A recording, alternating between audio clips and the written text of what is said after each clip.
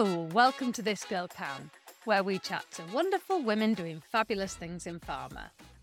I'm Liv Nixon, and today I'm talking to Hensley Evans, partner and practice area lead at ZS Associates. Starting her consulting career with a decade at PricewaterhouseCoopers, Hensley has also spent over 12 years in healthcare marketing, working in organisations such as Saatchi & Saatchi. She's been a partner at ZS now for 10 years, offering strategic direction and insight to many of the world's top healthcare, pharmaceutical and biotech companies. Last year, Hensley took on the additional task of co-authoring a book called Reinventing Patient Centricity, Bringing Patient-Led Business Models to Life. The book explores opportunities for pharma to adopt true patient-led business models, taking readers through the patient experience, identifying tactical examples for pharma around where, when, and how to bring in the patient and the business benefits of doing so. On top of her passion and knowledge in patient centricity, Hensley is a vocal DEI advocate, and as if that wasn't enough, she sits on the board of an organisation called AMREF Health Africa, a non-profit organisation working with women and children's health programmes in Eastern and Southern Sub-Saharan Africa. Wow, so much to get into, and we've got under an hour to do it. So let's get going. Hi there, Hensley. Welcome to This Girl KAM. Hi, Olivia. Nice to see you or hear you. Yeah, both as it stands. But yeah, likewise, it's lovely to see you. I know we've got loads to talk about, so we will get straight in. But before we do, I'd like you just to tell us a little bit about yourself and your personal and professional story to date, if you can, before we get into some of these other meaty topics we've got to discuss. Yeah, absolutely. So I thought I would start with kind of where I am now, and then I can work a little bit backwards to sort of how I got here. So I'm currently a partner, a principal at ZS Associates, which is a consultancy focusing in healthcare. And quite a lot of our work is in the pharmaceutical, medtech, and biotech space. And I've been at ZS for 10 years. Prior to that, I was in the agency space doing work with large healthcare and pharmaceutical brands, helping them to launch direct to consumer education campaigns, as well as healthcare professional campaigns. And so I've been in the healthcare space for a long time. And the sort of patient aspect of healthcare is a real passion of mine. And I know you and I spoke about this before, but last year published with a co-author a book on patient centricity called Reinventing Patient Centricity, because I think there's a lot of opportunity for us to do a better job of delivering really good patient-centered care to patients. So that's a little bit about me. Fabulous, thank you. So go on, so tell me about your book. And I suppose, first of all, tell me about what made you want to write the book in the first place, where that motivation came from. Right. So, like many of my ideas, it came to me one morning while I was running, and I was actually listening to the TED Talks podcast, which, if your listeners aren't familiar with it, I highly recommend. They publish excerpts of various TED Talks on different topics, and I remember thinking, wow, it would be really cool. They were interviewing a woman who had written a book, and I remember thinking it would be really cool to take all of the research that we've done over the years at ZS on different aspects of patient centricity, patient insights, strategy, engaging directly with patients, et cetera, and sort of find all of the threads that weave those different topics together, and put it into a book. And so I got back from my run and I shot off an email to, I don't know, half a dozen of my colleagues and said, tell me if I'm crazy. I had this idea, but sometimes when I'm running, I have these ideas that may not be all that realistic. But I got a very enthusiastic reception from almost everyone that I wrote to, saying, what a great idea and how can I help? So that was the genesis of the process to write the book. And in fact, many of those folks that I reached out to originally wound up being co authors of chapters. And so I guess maybe they felt like because they encouraged me, they were somehow duty bound to help. Yeah. So what was the journey like writing the book then? Tell me, did you learn more as you were writing it, and how did you feel after it was written? For sure. I mean, there's a whole process associated with writing a book, which I really had zero knowledge of ahead of time. I thought it would be fairly simple, right? I thought you would take your good ideas, you would write them down on paper. Someone with a good editorial mind would help you make that writing better, and then you would publish it. But there's a lot more steps than that. One of the cool things about writing the book was it allowed us to collaborate with a number of other folks in the industry, patients, clients, people in pharma and in other healthcare provider organizations, where we interviewed them, tried to incorporate their stories and their experiences into the book. And so that was a really cool part of it, right? That whole research aspect, right? While we had done a lot of primary research, doing that sort of interview and qualitative research as a way to integrate patient stories and case studies and examples into our book was really cool. It also, of course, creates a lot of complications from a publication standpoint because then you have to make sure that you get all of the right permissions in place to use those story people's experiences. But I think one of the cool things that we did do when we had a complete manuscript together was that we had several advisors review the manuscript, and a couple of those advisors were patients that we had worked with in the course of researching the book. And one of the things I wanted to avoid was actually writing a book about patient centricity and not having a patient perspective on the book itself. I mean, you laugh, but like we do so much, right? Like Yeah. we actually often create initiatives that are intended to help people cope with some sort of medical condition, and we don't ask them what they want, or we don't run it by them before we go ahead and launch whatever our genius initiative idea is, and all from a place of great intent, right?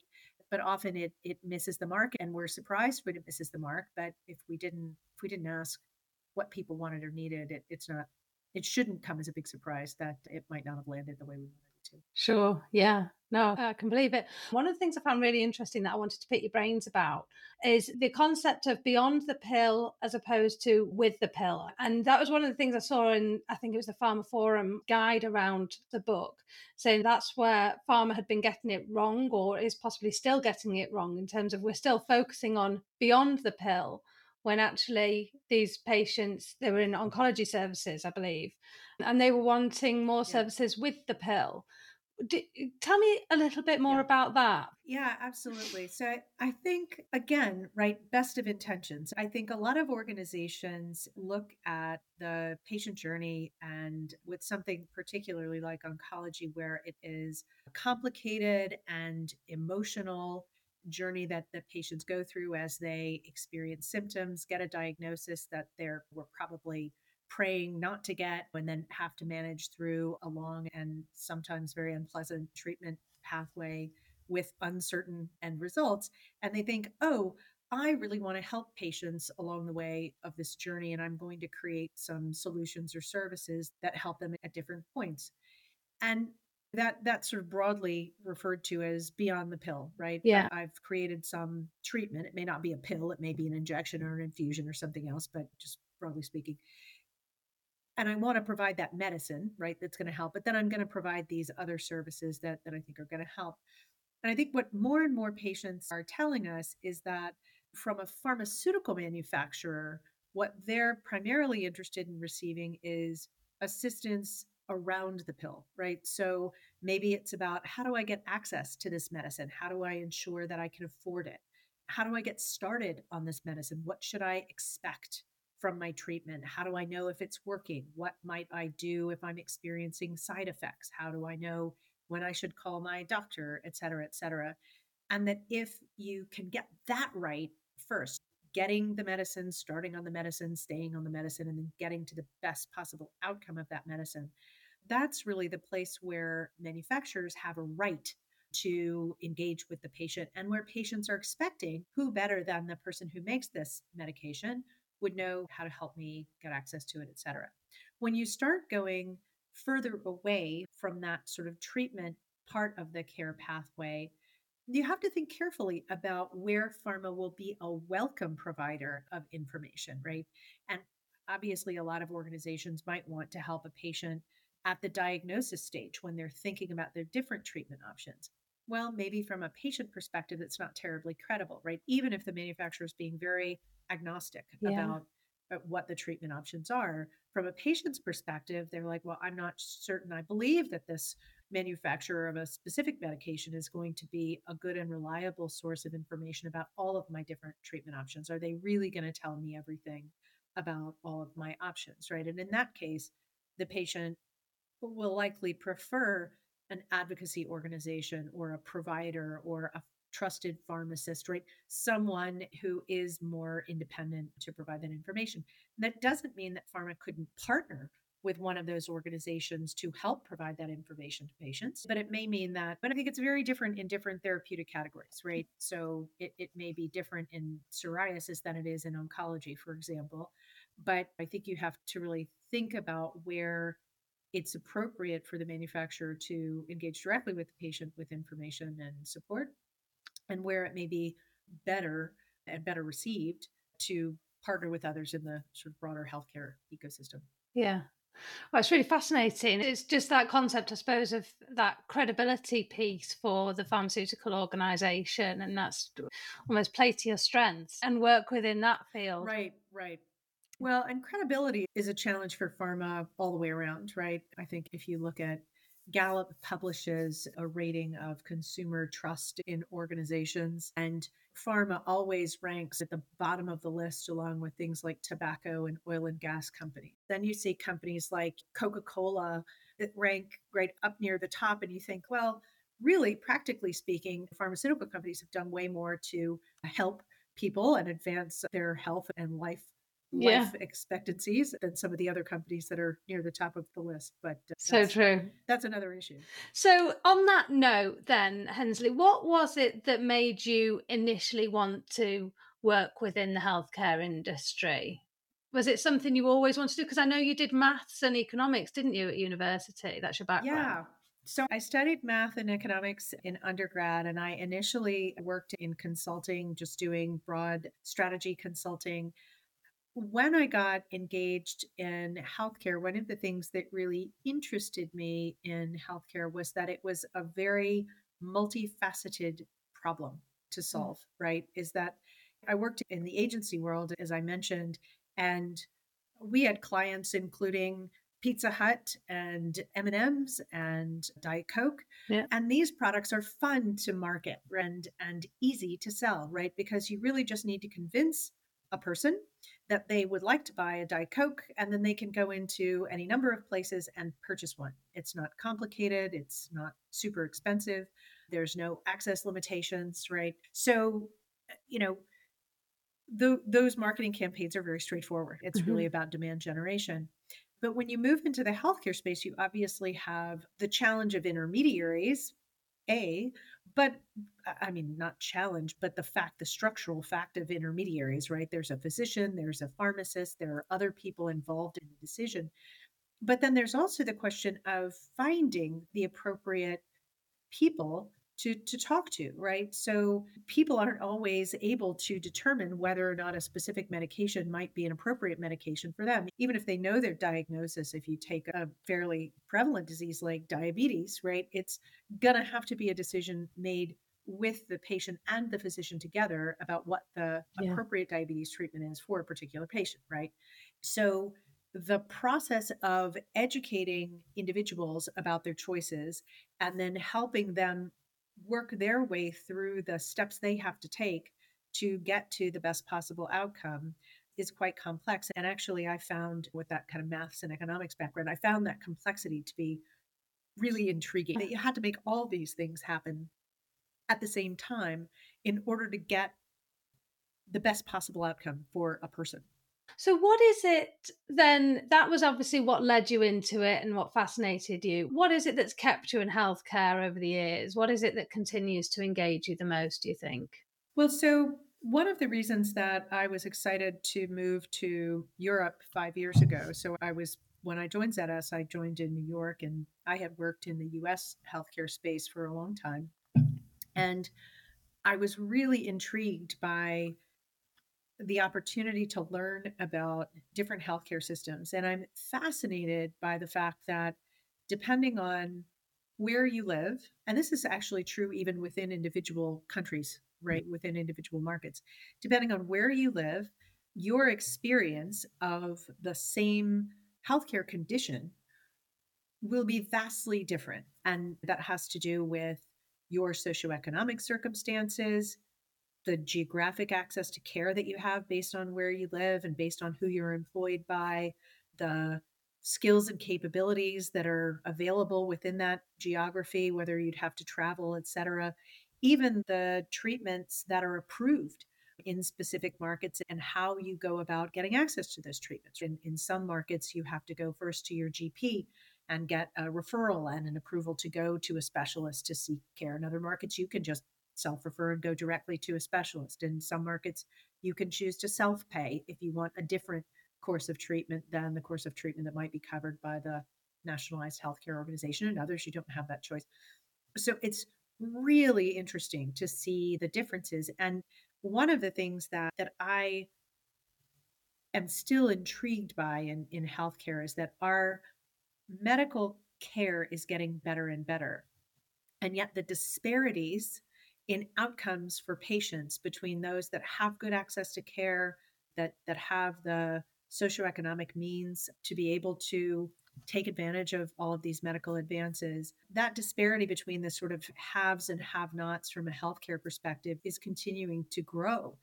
And I think we saw it during COVID, right? When certain demographics suffered much more severe consequences of COVID than others. And initially, we weren't sure why. And so I would love to be able to use some of the work that I'm doing in healthcare to bring some of these incredible scientific advances that we're seeing in kind of medical research and science to a broader group of patients so that more people can get to the best outcome possible for them, kind of given their situation. So I think there's so much to be done. Like healthcare in many markets is so broken. And so even though we have this great science and we have these great capabilities, many people don't get the benefit of that, Yeah. which I think is a shame. You went to Africa earlier this year, didn't you? Yes. Tell me Yes. about that. Yeah, so I've been on the board of an organization called AMREF Health Africa, which is an NGO headquartered in Nairobi, Kenya. AMREF works with women and children's health programs in Eastern and Southern Sub-Saharan Africa. So in, I don't know, 18, 20 countries. And every other year, I try to go to Africa to meet with some of the staff that are there on the ground working with programs, and then also visit some of the program sites. Because as an international board member, my primary role is to help fundraise, and it's much easier to raise money for things that you've seen and kind of Yeah. experienced with your own self. So I was in Rwanda and in Ethiopia. So in Rwanda, we were at a major conference, the Africa Health Initiative Conference, and got to hear about a lot of different health initiatives that are being, in many cases, sponsored by many pharmaceutical manufacturers, as well as folks like the World Bank and USAID, EUAID, and then was able to go visit a number of projects, including in several different towns in Ethiopia. And I think one of the amazing things about going to countries like Ethiopia, or I've been to Tanzania, to Kenya, to South Africa to visit projects as well in the past, is that you really see how much difference some very basic healthcare can make in people's lives. Just basic preventative healthcare, basic access to care. And one of the things AMREF does focus on particularly is maternal health, and helping improve the prenatal care for women has such a long-term impact on really the economy, right? By helping women give birth to healthy babies and helping those babies stay healthy through just basic things like malaria prevention, HIV/AIDS prevention, basic clean water education, can do a tremendous amount to improve health overall. And I think what's interesting now is that we're starting to see in Africa the expansion of the prevalence of non-communicable diseases. As unfortunately, we export some of our lifestyle to the rest of the world, right? You see increasing rates of diabetes, obesity, heart disease, et cetera. So we're starting to see the need for broader preventative care in those dimensions as well. How did you even get involved with AMRAF to start with? How did that come about? Yeah. Well, so I'll make a long story long, and then you can shorten it if you want later in post production, I guess. But about 15 years ago, I was part of an executive coaching program. And one of the interesting things that my coach suggested I do when we were talking about kind of career aspirations and what you wanted to accomplish in your career, She said, "Okay, I'm gonna give you a funny assignment, and I just want you to do it. Don't think too much about it. I don't wish you any ill will." She said, "But I want you to go home tonight and write your obituary. Imagine that you've been very unfortunately struck by a bus or something on your way home from work, and someone who loves you very much, your mother, your husband, your best friend, whoever, is writing your obituary. What are all the nicest things that they would say about what you've accomplished in your life so far?" So I dutifully went home and did this sort of slightly morbid exercise. And then I think I was meeting with her every 2 weeks. The next time I met with her, she said, "Okay, now we're going to do a slightly different version of the same exercise, which is imagine that you live to, I don't know, you're 95, but you've enjoyed great, good health all the way up in your final moments. You've died surrounded by your family and friends, etc. Now, rewrite your obituary, right? What would it say 50 years from now?" And so I went and did that. And then the real exercise was comparing the two and saying, "So what's different? Like, what do you see on that obituary when you're 95 versus the one that you write when you're 45?" And one of the big things that I thought was missing, right, from my 45-year-old obituary was that I hadn't really done anything to give back to the kind of community around me. I was so busy focusing on my career and my young family and all of those things. And I said, I really do want to get more involved in some mechanisms where I can give back. And so I started volunteering for a local organization, a land trust that was very involved in building trails near my home. But then about 6 months later, there was this opportunity to sponsor organizations for some pro bono work for my agency. And one of my client friends at Pfizer was working with AMREF, and she suggested that AMREF could use some help. So we brought them in over the weekend. We helped them develop a new sort of social media marketing plan to help expand their donor base in the US. And after that weekend, they asked if I would be part of their communications team, which I joined for about a year and a half. And at that time, they asked me to join their board. So it really was partly chance, right? That my friend Christine was involved and suggested this pro bono opportunity, but also had sort of identified getting more involved with nonprofit organizations as something that I really wanted to put into my life. And I think what's interesting is a lot of people have actually asked me about getting involved in nonprofit boards and how to go about it. And it's almost like the minute you decide that it's something that you want to do and start looking into nonprofit organizations, they all need help, Yeah. right? So I happen to really enjoy working with MREF because it's sort of the intersection of a lot of things that are important to me, right? Healthcare.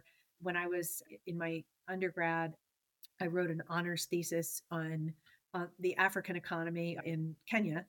And so I had been to Kenya twice as a young child and really loved it there. And so when I had an opportunity to pick a country to focus on with my honors thesis, I picked Kenya. And there's great data, which is another reason why I picked it. But at any rate, so I felt like it combined in women and children. Of course, I am a woman, I have a daughter. So the idea of kind of combining all these different things in an organization that I could help was really attractive to me. Yeah. That exercise, the obituary exercise is a fantastic idea, isn't it? What a great thing to do. I love that. One of my questions for you, which was actually going to come later, but it will probably tie in with something like that, is around advice that you'd give to women in particular wanting to propel their career. And I think you've really highlighted some important moments of reflection that need to take place before you can make such decisions. Yeah. I mean, I think there are a couple of pieces of advice I would give to people who are kind of mid career, right? As opposed to just getting started. One that's quite interesting. So in my organization, ZS, we're a privately held company and we're a partnership. And so for a lot of people, they sort of set their sights on becoming a partner and that's their career goal, right? And so they're working towards that for the first 10, 12 years of their career. But the interesting thing is, it's really only the first 10 or 12 or maybe 15 years of your career, and then suddenly you're partner, right? Yeah. And you've still got 20 years of your career ahead of you. And so I do think that, but I had the same sort of experience before I joined ZS. I had worked in consulting for a long time. And probably when I was in my late 30s, I found myself president of this agency that I was working for at the time called Hart Hanks. I thought, well, here I am. I'm 35. I'm the president of this agency. well, now what? Right? Mm. Like, now what's the next step? And I think thinking about how you want to see your career evolution beyond just kind of getting to a certain level, right? What are the things that really interest you? What are the things you want to learn how to do? Do you love the operational aspect of running a business, or do you hate that and really just want to do the visionary strategy work? Do you love the people leadership part, mentoring and coaching others, or would you rather roll up your sleeves and do the work, right? I think there's some real choices that you can make that help sort of determine like which direction you want to go. And I think it's often easy to be like, oh, I want that job because it's kind of the next ladder up on the rung. But then you get there and you find out, oh, you know what? Being the president of a P&L, it means that I have to do all sorts of things around forecasting and budgeting and headcount planning. And well, I can do those things, but they're not my favorite thing to do, right? I'd Yeah. much rather be working directly with organizations trying to solve their thorny strategic problems. I mean, you can tell I'm maybe talking from my own perspective, right? Yeah. So I think it's thinking about what are the things that bring you joy, right? What are the moments in your day-to-day work life that you really love to do versus the things that you do because you have to do them, Yeah. and like try to index towards things that give you more opportunities to do those things that bring you joy, because I think there's an upward path regardless of which direction you choose, right? It's going to look a little different. Yeah. And so I loved that obituary exercise because it got me thinking also about the things I love to do. And that's now opened up for me roles on for-profit boards, which is great opportunity for me to develop more a broader professional network, develop some higher level skills around board membership and what it means to be a good board member and a contributing board member. So yeah, so it led to a lot of things that I wasn't anticipating when I originally Yeah. said, hey, I want to get involved in some nonprofit work. Yeah. No, that's really helpful. So I know you mentioned your daughter earlier. I know again from our initial chat that a passionate advocate for well DEI in general. I wanted to chat to you more about gender equality or gender equity. We should talk about really and where you think we are with that, and perhaps some of your personal observations. Yeah, I mean, I think we are making progress all the time. I find that when I tell stories about my early career and some of the experiences I had when I was just out of uni, I went to a large consulting firm in the late 1980s, and they still had a dress code for women that prohibited women from wearing pants to the office because that was not considered appropriate professional attire. We had to wear a skirt, suit, or a dress. And I mean, it was just given to you with your orientation, right? I try to imagine what would happen if we said that now, right? So the changes in the sort of professional workplace with regard to gender, they're enormous. And I mean, even when I joined ZS 10 years ago, I was asked to lead the Women's Leadership Initiative. And early on, we decided we wanted to set a target for women's representation within the organization. And we rolled out a North Star and a strategic approach to women at ZS that we at that time had called 50-50, because we thought, hey, women should be represented equally at every level of the organization. And we thought that was quite progressive and kind of a bold vision. But then of course, in the past few years, we've walked away from 50-50 because it's not terribly inclusive of individuals that don't identify Yeah. as either male or female. So thinking about how even in the 10 years that I've been at ZS, we've really evolved our thinking about gender equity and what that means, right? What it means to be inclusive and representative. It's funny because my daughter just started school at a new school. She is trying boarding school this year for the first time and enjoying it. But she's quite a good football player. And well, I don't know if all your listeners are in Europe. If they're in the US, that means soccer, not Yeah. actual American football, but she's quite a good football player. And because the practice times didn't sync up very well with her schedule, she was invited to practice with the boys' team at her school. And I think it was after like the second practice that she did with the under 16 boys she called me up and she said, "Well, Mom, I'm sorry to report that sexism is alive and well." And I said, "Oh, I'm sorry to hear that. What makes you say that?" I mean, I'm not surprised to hear that, but what makes you say that? She said, "Well, none of the boys want to pass the ball to me and be the one that passed to me if I make a goal."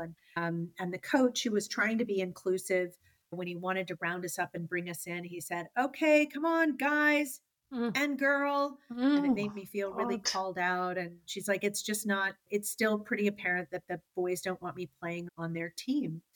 And I said, "Well, no," I said, "in some ways, we've made a lot of progress because you are playing on the boys' team, right? They have included you.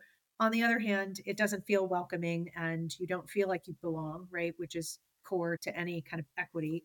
And I said, "I'm not super surprised about that, but I am sorry to hear that. I'm glad the coach is trying to make you feel included, but maybe he needs to think of a different way to do it."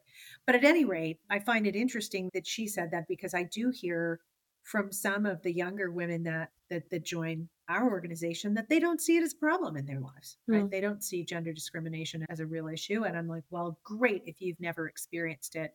I don't take that to indicate that it doesn't exist, that the gender bias doesn't still exist in our societies. But I do think we're making some progress, slow as it may be. Yeah. Yeah, I think you've hit the nail on the head really there. Everyone experiences it differently, don't they, I suppose? But yeah, there's definitely a way to go. What key changes do you think that the healthcare industry need to make over the next 5 years? It doesn't have to be 5 years, just over the Yeah. coming years. So, what do they need to make? And what's going to make them change too? So, the need to make, one of the things that we've been talking to folks about for the past year and a half or two is the idea of a real pivot in business model from a product centered mindset and economic driver, right? That says the way I measure success in my organization is based on share or on volume of sales, number of prescriptions, right? It's very product focused. And there's been a bit of a shift to a more customer focused mindset, right? Like the perception, what's the positive perception? I think we need to move to a patient outcome focused mindset and business model, because I think as slow as it has been, we are gradually seeing movement towards value based healthcare, and payers, whether they be national governments or individual insurance companies, depending on the market, payers are starting to try to put in place contracts that basically incent based on outcomes, not based on volume of processes or volume of prescriptions written, et cetera. And the minute that reaches a tipping point and more of the reimbursement in the healthcare system is based on outcomes as opposed to based on volume, it's going to become critical for organizations to know what levers they pull to drive better outcomes, right? And this goes back to what we were talking about earlier in terms of around the pill or Yeah. beyond the pill, right? So if I knew that certain interventions, in addition to my molecule, are going to result in a better outcome for a patient with fibromyalgia, right? Maybe one of those interventions is setting them up with weekly physical therapy. It has Mm. nothing to do with the pill, right? It's a complementary therapy. But maybe that's going to get them the best possible outcome in combination with medication. If I knew that, then I would figure out a way to encourage patients who are taking my medicine to also do that complementary therapy, because then I would get reimbursed at a higher rate from payers, because patients that were on my therapy would be also doing this complementary therapy and they would get to a better outcome. But I think most organizations now, while they are doing lots of things around and beyond the pill, if you ask them how those activities are impacting patient outcomes, they won't be able to tell you. They might be able to tell you how those activities are impacting their volume of sales, Mm. right? Oh, yes. Well, we know that this is promotionally sensitive. And if we talk to doctors more about X, we get more scripts. Does that get them a better outcome for their patients, though? Well, we don't know, right? That's not the end point that they're looking at. So I think it's going to be critical for organizations to even if they don't change their business model right off the bat, to start measuring the patient outcome impact of their activities, right? So that they will know. And honestly, if you knew that doing thing A and thing B both resulted in the same ROI and the same financial return to your company, but you knew that thing B was better for patient outcomes than thing A, you would do thing B, Yeah. right? There's no reason you wouldn't. And maybe if you knew that thing B was a tiny bit less profitable, but a lot better for patients, you might still do thing B, right? If you're seeing that the overwhelming trend is towards value-based medicine. So I think step one is to know. And so I think that's something that organizations are really going to have to do. Right Yeah. now it's kind of a nice option, right? Some are starting to measure that because they see the writing on the wall and they think it'll be good to know. But I think eventually organizations are going to have to do that. Interesting. I think the other thing that's super interesting, and this is partly because I went to the TED conference in Vancouver earlier this year in April, so much conversation about artificial intelligence, and everybody's obsessed with chat gpt writing new Drake songs or making art that looks like it was painted by Michelangelo but has your dog in it, Yeah. whatever. But I think the impact it's going to have on healthcare is going to be tremendous. One of the things that they were talking about at the TED conference was the concept of AI assistants that might help students, for example, study. That if you had an AI study tutor, it could really tailor lessons to the abilities and needs of a particular person. But imagine navigating this complicated healthcare system, for example, go back to the oncology patient, right? It's difficult, it's emotional, it's hard to kind of figure out who's saying what when. I think the likelihood that in the next 5 years we'll have some kind of AI assisted healthcare support is very high, right? Because it will be a cost effective and scalable way to provide support that's tailored to individuals, that provides them with. Now, will that need to be vetted and supported by physicians? And yes, definitely across the board. But I think that's really going to change the game. And organizations are going to have to think about how is the sort of acceleration of digital and technology, including AI, going to change what my role should be? How can I help make sure that those technologies are serving my customers and my patients well in the future, right? So I think there's some real mental shifts that organizations are going to have to make because of those external drivers. Yeah. Yeah. I completely agree. And we haven't got enough time to get into that in as much detail as I'd like to. I'm fascinated by the whole topic as well myself, but it's a meaty one, isn't it? But yeah, absolutely. It will be an interesting few years, I think. Oh, I agree. Right. I cannot let you go without asking you the same question that I ask everybody. So, have you seen the movie Sliding Doors? No. No, okay. So it's a really old one, Gwyneth Paltrow. And essentially, what it boils down to is one day in her life, she was off going to get on the train to go to work, and she missed the train, and she ended up going back home, and she caught her husband cheating on her when she went back home.